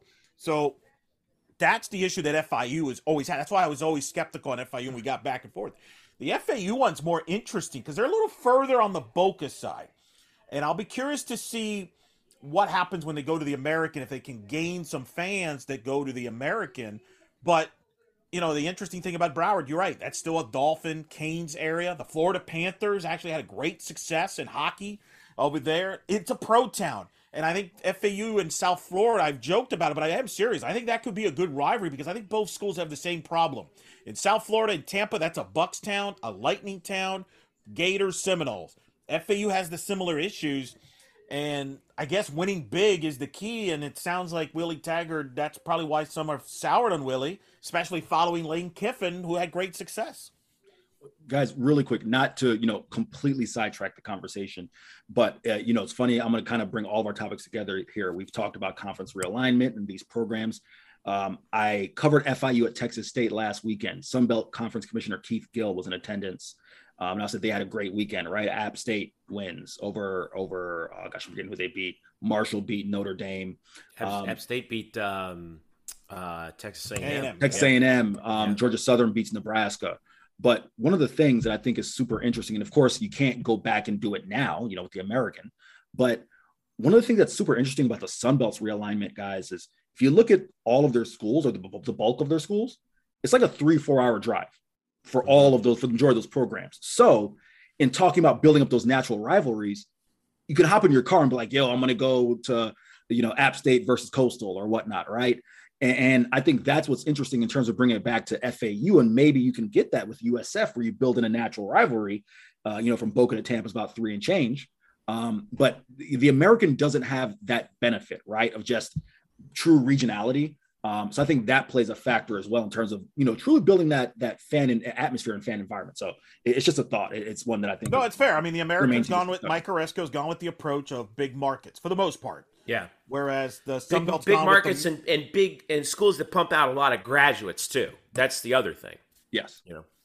And I think, and because we talked about this, I think it was Eric Lopez. I think we talked about this before. Is that kind of business model, which I think is pretty interesting. Oresco is going for, like you said, major metro area schools that have TV markets. Yeah. Yeah. And also they're kind of like the number 2 school in that market, but they pump out a lot of graduates, a lot of public schools, right? And UCF, Cincinnati, Houston, they're good examples of that. And they're all moving on. And I think one of the other things that's interesting too about the American, he's placing a bet on that business model. The other thing I think is interesting, Eric Henry, and I wanted to get your take on this too, is that when we saw this round of conference realignment,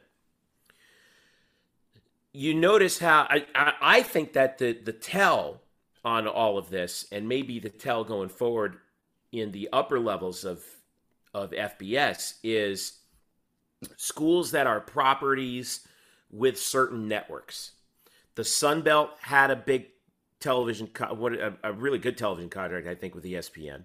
The Americans' television contract with ESPN has done, I think, has paid dividends for all of its schools, UCF included, even though probably UCF is worth more than what the average was for the conference. That's still, they went from $0 to $7.5 million a year in the span of less than a decade. That's serious. That's a big jump when you really think about it. Conference USA does not have a deal with ESPN. And so what did we see? Where did the American pull its newest membership from? Conference USA. Well, Eric, let me ask you. You were at CUSA Media Day. What's the talk around the league? What's the future for the league? We asked, guys, I'm not the Judy McLeod basher. I think when you look at, and we all know this as UCF grads and people who saw what that round of realignment 2012 to 2013 ended up being, there wasn't much that Judy McLeod could have done in terms of the approach she took, right? Which was going for those big markets. And listen, she's been bashed left, right, and center for the way things have turned out. The reason I giggled and hesitated is this. I say all that to give you the background.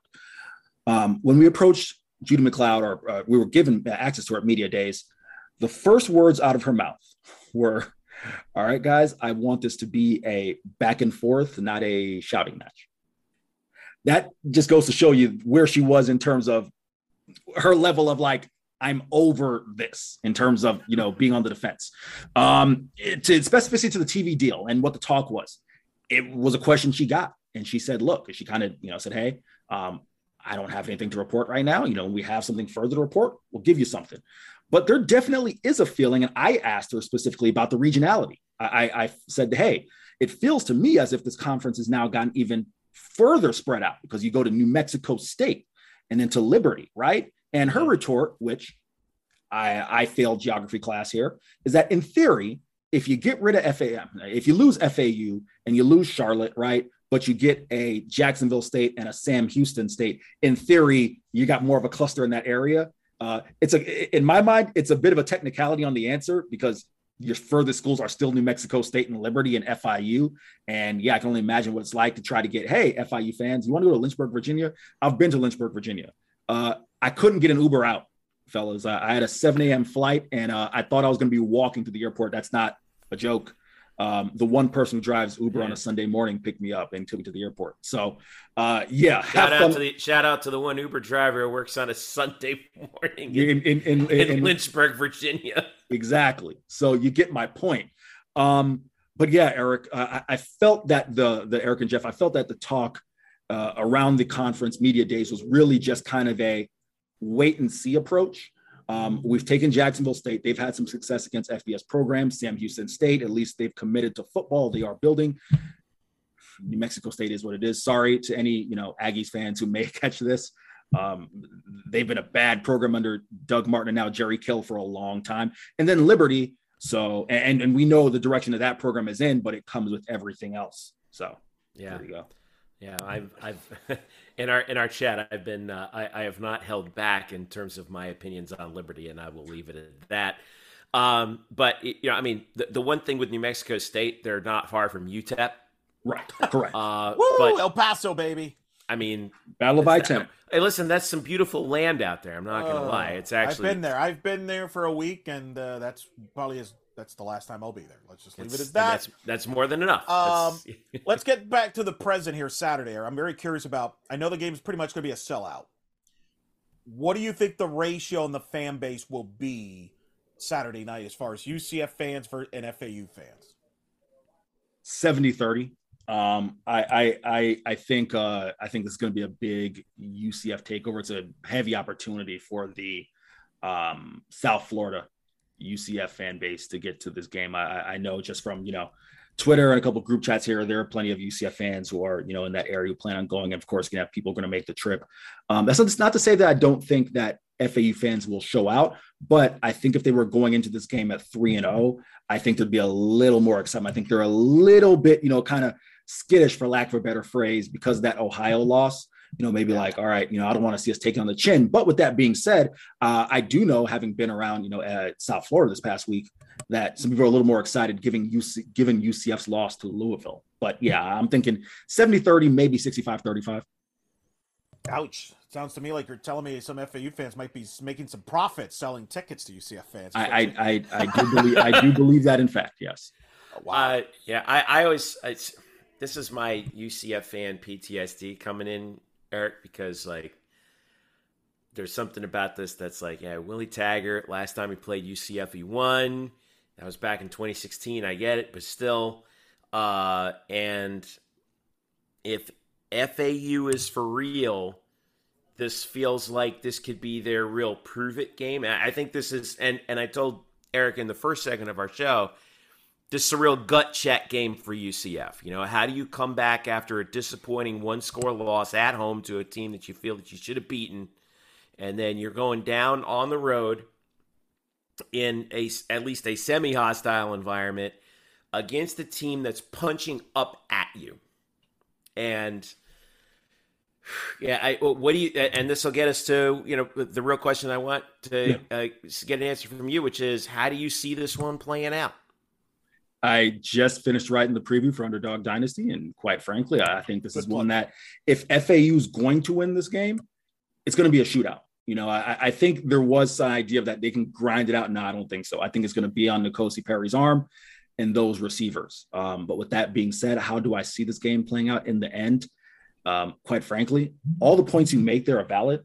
I just think there's too much at stake for UCF in terms of, and this isn't my, UCF alum bias coming in here. I just think for Gus Malzahn, I mean, as a coach, like, let's take an objective perspective here. Like, he didn't take this job to be 1-2, losing to Louisville and FAU. I think given the amount of talent that he's brought on this roster, they should be able to win this game at the end of the day. And I do. I think I had a final score of 31-21 in my preview. All right. Well, all of us on the UCF side certainly hope you're right about that. And it's going to be interesting. It's going to be on CBS Sports Network. Kickoff is at 7:30. What's the weather going to be like down there, by the way? It's going to be another warm South Florida evening. Not any no rain. Are we going to get some sea breeze at least coming off the coast? Hopefully that would be nice. I would hope for one day not to be able to like sweat out all of the hydration I have in my system by the time game day starts. So no. You got to save it for when you come back up and see your alma mater. That's you nailed it exactly. Eric Henry from Underdog Dynasty, UCF graduate, our good friend. Eric, update UCF, all the UCF fans listening on where they can find your work. Absolutely. You can find me on Twitter at @EricCHenry_. You can find my FIU and Conference USA coverage at Underdog Dynasty, which of course is SB Nation's home for Group of 5 football coverage outside of our lovely team sites, such as the one that Jeff and Eric run here. And last but not least, if you're ever interested, FIU FAU at Shula Bowl Pod. Check us out on Twitter. All right. Eric Henry, pod. Is that rivalry going to continue?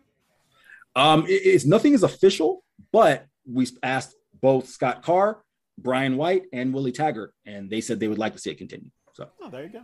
I bet FAU would like to see that continue.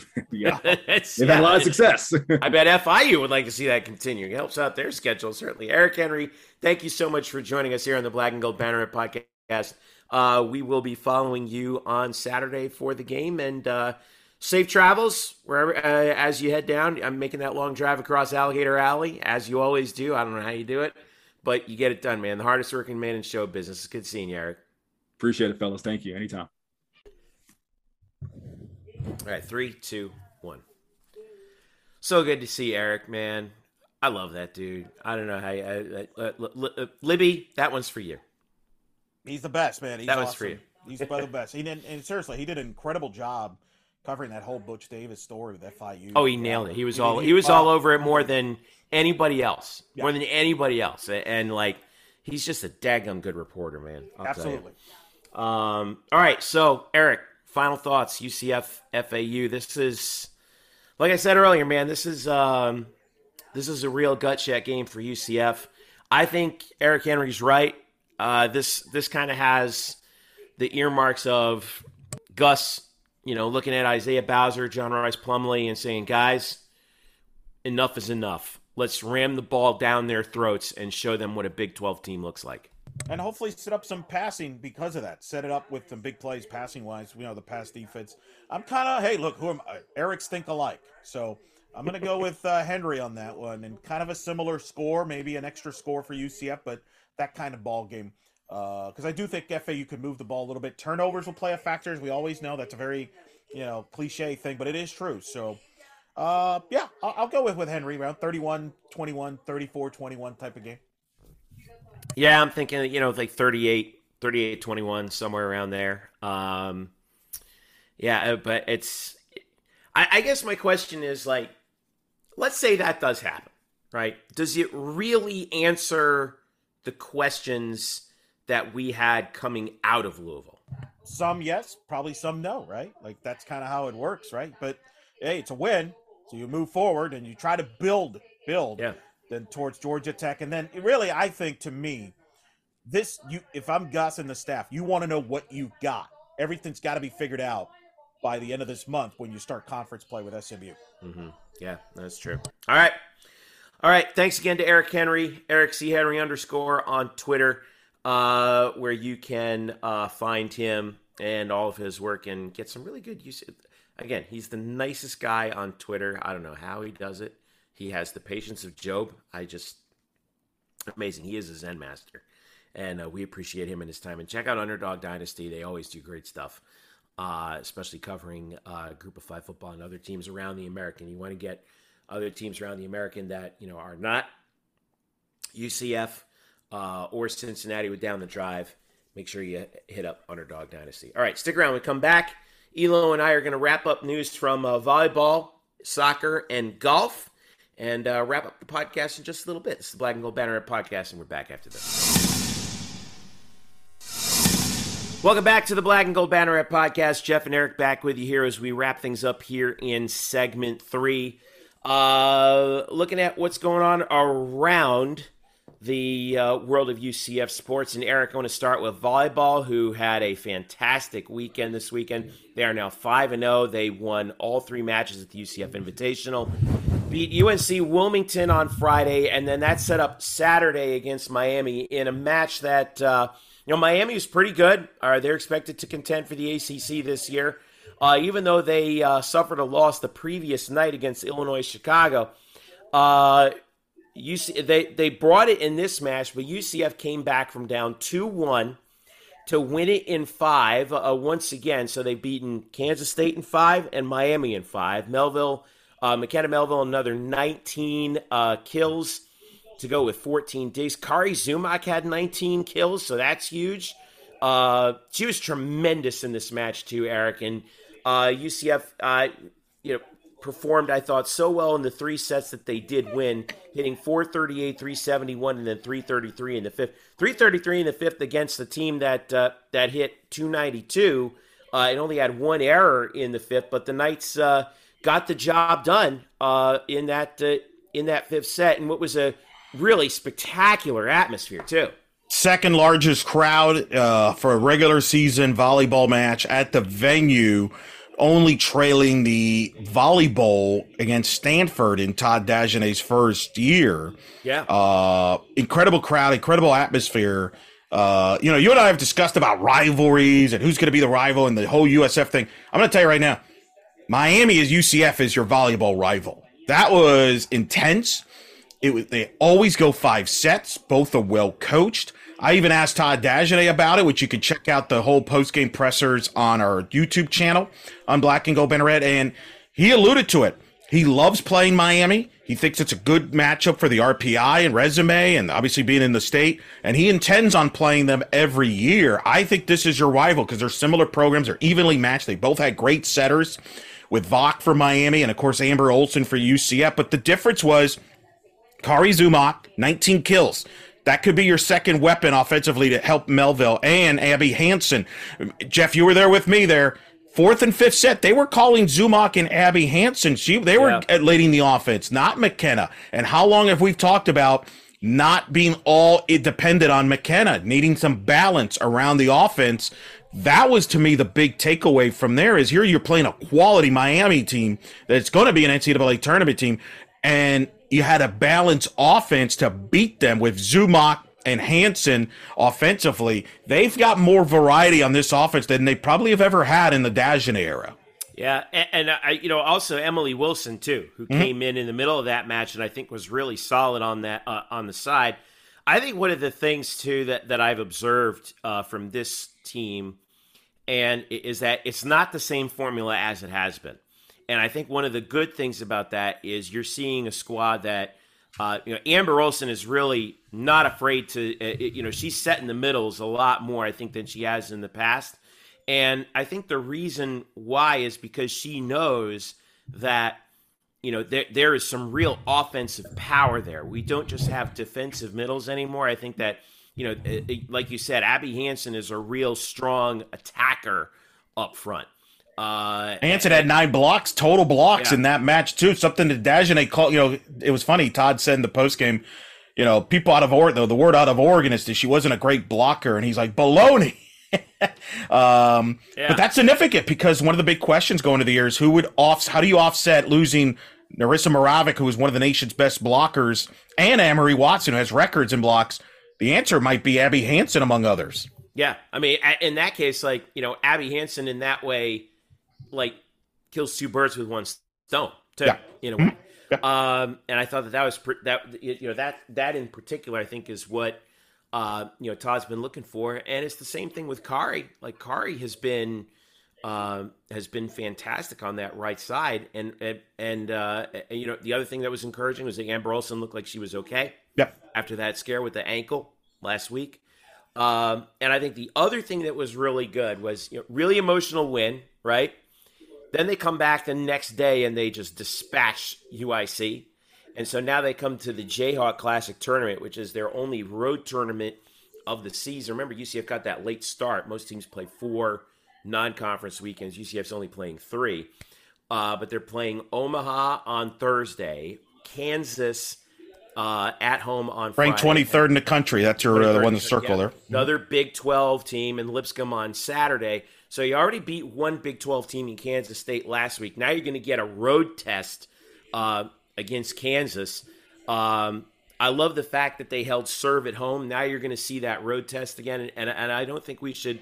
I don't think we should overlook either Omaha nor Lipscomb in this case either, because Lipscomb's actually going to be pretty good this year. Omaha has actually been pretty good historically. So, yeah, this is your big road test before you start conference play next weekend on the road against Memphis and SMU. So, but I think everyone has that Kansas match circled for fairly obvious reasons. Well, and Todd said afterwards what he's curious about is, does this team travel? Right? Yeah. Like, you played at home. Now you travel. Does your play travel? We're going to find out. Yeah, exactly. So I wanted to move it over to soccer. Men's soccer, after it got a 3-2 victory over UC Irvine on Friday after beating UC Riverside the previous Monday. So now they have 8 days off until they start conference play already. So their non-conference schedule is over, and they head into non-conference at 3-1 with a no contest that they were leading 1-0 at FGCU. So they play Temple on Saturday. But talking about that, the game against Irvine, where they jumped out 1-0 on Luca Dorado. He then scored another one just prior to halftime to make it 2-1. Irvine tied it up, and then Mile Hayes, who has emerged, Eric, got UCF the game winner with 14 minutes to go. And despite being outshot, Eric, 19-11, when was the last time that ever happened for UCF men's soccer? They get the victory all the way out at Anteaters. I love the Anteaters. Anteater Stadium in Irvine, California, and that long trip out. And they're not playing they didn't play a second match out in California. They went out there, played Irvine, came back, and got the job done. That's a big win. Yeah, it was kind of tricky because that was going on during the football game, so it was hard to kind of follow, but it was back and forth. Good, you get a road win right before conference starts. Good to see Luca Dorado healthy. Remember, he didn't start the year healthy. Had an injury prior to the start of the season, so he looks like he's back to being 100% healthy, and that's big. He looked healthy, all right, because he got the one goal in the Gulf Coast game that got wiped. Yeah, and got 2 in this one. Yeah, still concerned about some of the defensively, they gave up some breaks there, but I think they're coming together a little bit, and just in time. You're going to get started here in conference, which is really where you're going to make your resume, if you will, now moving forward. Obviously, Tulsa's the favorites. They're ranked. They're once again a national title contender. But, you start out with Temple. You got to get off to a good start. That's the key. You want to get off to a good start. You want to see consistency. That was the big thing. Remember, we had Scott on before the season. He talked about the thing he was disappointed about last year. They weren't consistent, especially on the back line. So far, it looks like they could be more consistent this year, and they clearly have a goalie. Yeah, I think that I would like to see a little bit better on the back line, though. I mean, that's you're giving up 2 goals. You have to score 3. That does concern me somewhat because of the fact that you're relying too much on your goalkeeper. in that case. And I think 100% agree. 100% agree. I think that, that's something that they got to iron out as they move forward. Women's soccer, coming off the undefeated start or unbeaten start, had the game against North Florida wiped, and then, of course, the 2-1 loss at home to Ole Miss in dramatic fashion. They go up to North Carolina, to Chapel Hill, and fall 2-1 there on Sunday. And now they start conference play with an old foe on Thursday at 8 o'clock at the Memphis Tigers. Going back to that North Carolina match, Eric, they had a 1-0 lead. Ellie Moreno got the first goal of the game, but which is what you want to see, right? Get off to a good start, but then North Carolina turned into North Carolina, outshot UCF by more than a 2-1 margin, 15-7. And UCF couldn't hang on to the lead. They gave up 2 goals within 15 minutes to Allie Sentner and then Avery Patterson. Avery Patterson's got 6 goals on the season for North Carolina, but kind of a disappointing way to finish up. Well, they're not finished with non-conference play, I should say. They have one more non-conference match against Texas this coming Sunday as well in Austin. Oh, man. So how about this back-to-back? At Memphis, at Texas, Thursday, Sunday. Yikes, right? Right, after playing Carolina and then Ole Miss before that, yeah. Geez, we talked about this. This part of the schedule is the grind, man. Ole Miss, North Carolina, Memphis, Texas, before you come back home for Cincinnati on September 29th. Good thing they have 11 days off after the Texas game to prepare for Cincinnati at home. But what did we learn from the North Carolina game? We need Kristen Scott back as soon as possible. She didn't play in the match. She's kind of really good. Could have made it. I definitely think she could have made a difference in the Ole Miss match. Carolina's really good. I mean, that's a big ask. They had some chances to get a result out of Chapel Hill, just didn't work out. But the big question now is do you get Kristen Scott back? She didn't make the trip to Chapel Hill. We know that because we saw her. And the question is, does she make the trip to Memphis? Does she make the trip to this Memphis match is big. These two teams always compete or in the mix for the conference title. It looks like Memphis, UCF, SMU probably your front runners for the league. USF's kind of in a down year, but they're still USF. But this is a big match. It's a big swing match on the road. Could be the last time these two programs play each other. If you think about it, this could be it. They've been playing since CUSA days in 06, and think of all the many conference championship matches they've had at stake. So, can they get Kristen Scott back? Because they got to get some results. This is a monster match to get a result because you got it. You didn't get the Ole Miss win, you didn't get Carolina. You got to build a resume, and this weekend could be your, with Memphis and Texas, especially in conference. You got to get your results in conference. This team is motivated by that. We'll see how they look against Memphis. Memphis is always dangerous. They have talented outside hitters that could score. They're going to try to pressure UCF defensively, so it'll be a test for the Knights defensively. Yeah, 2-2-2 is where they are. Deuce is Wild right now, but have lost their last 2. So can they recover for this first American Athletic Conference when that way they're not, playing from behind? I think that was one of the things, that was one of the main issues the last couple of years is they dug themselves a hole in conference play. And so now they're trying to, and then they had to try and dig themselves out of it, and it was always hard to do. So because they had no margin for error later on in the season when, you get tired and things start and things start getting a little wonky.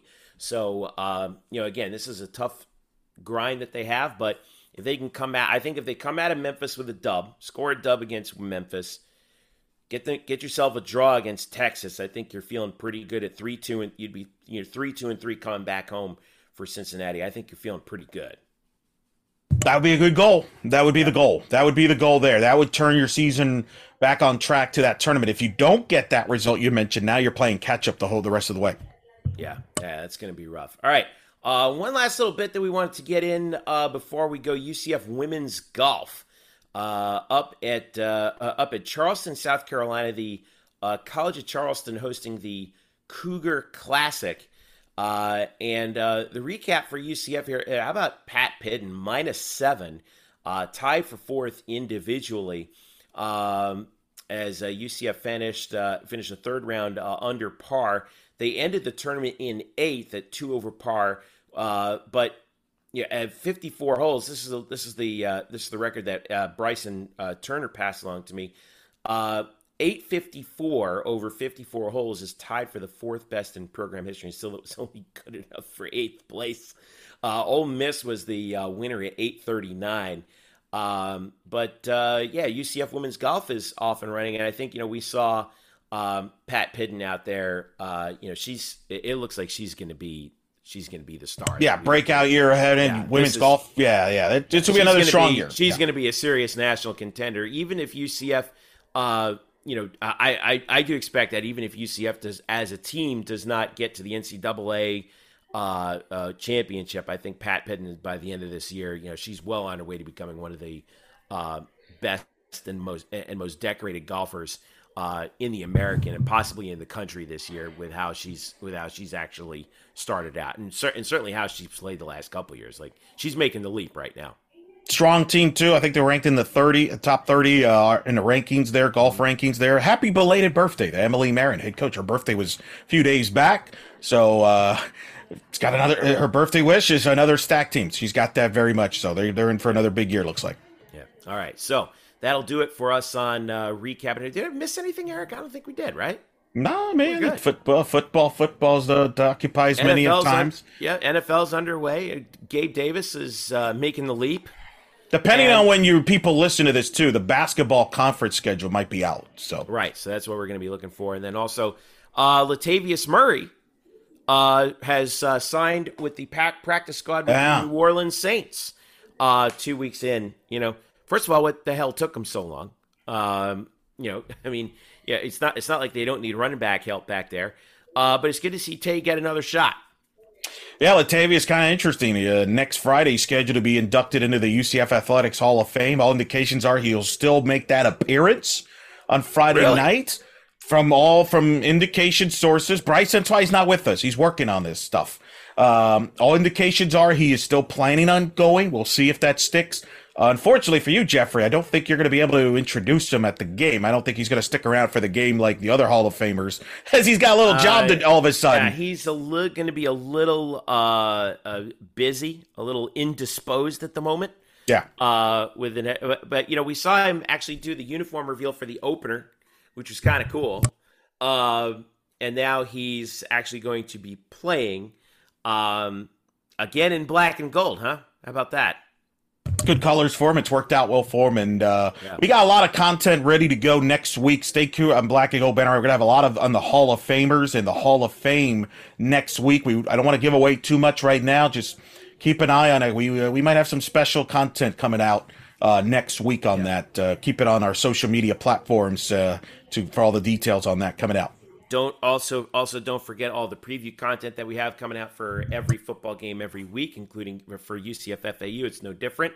Down in Boca, 7:30 kick, CBS Sports Network. Eric, you guys will have night shift afterwards, I imagine. Yeah. I think we'll have a full house. I think Drew's going to be there. Kyle will be there. So we'll have you know what? I'm going to try and be there too. You're more than welcome to be there. You can host. You haven't hosted one of those in a while. You can host. I mean, we had a bunch of home games. I'm busy trying to. Just have some caffeine ready. It's a CBS Sports Network telecast, so it probably won't be. We won't be done till probably midnight. But, and then and hopefully we'll have a win to talk about in that game, which you'll be able to follow us on social media, as Eric was talking about. Twitter, UCF Banneret _SBN. Facebook, Black and Gold Banneret.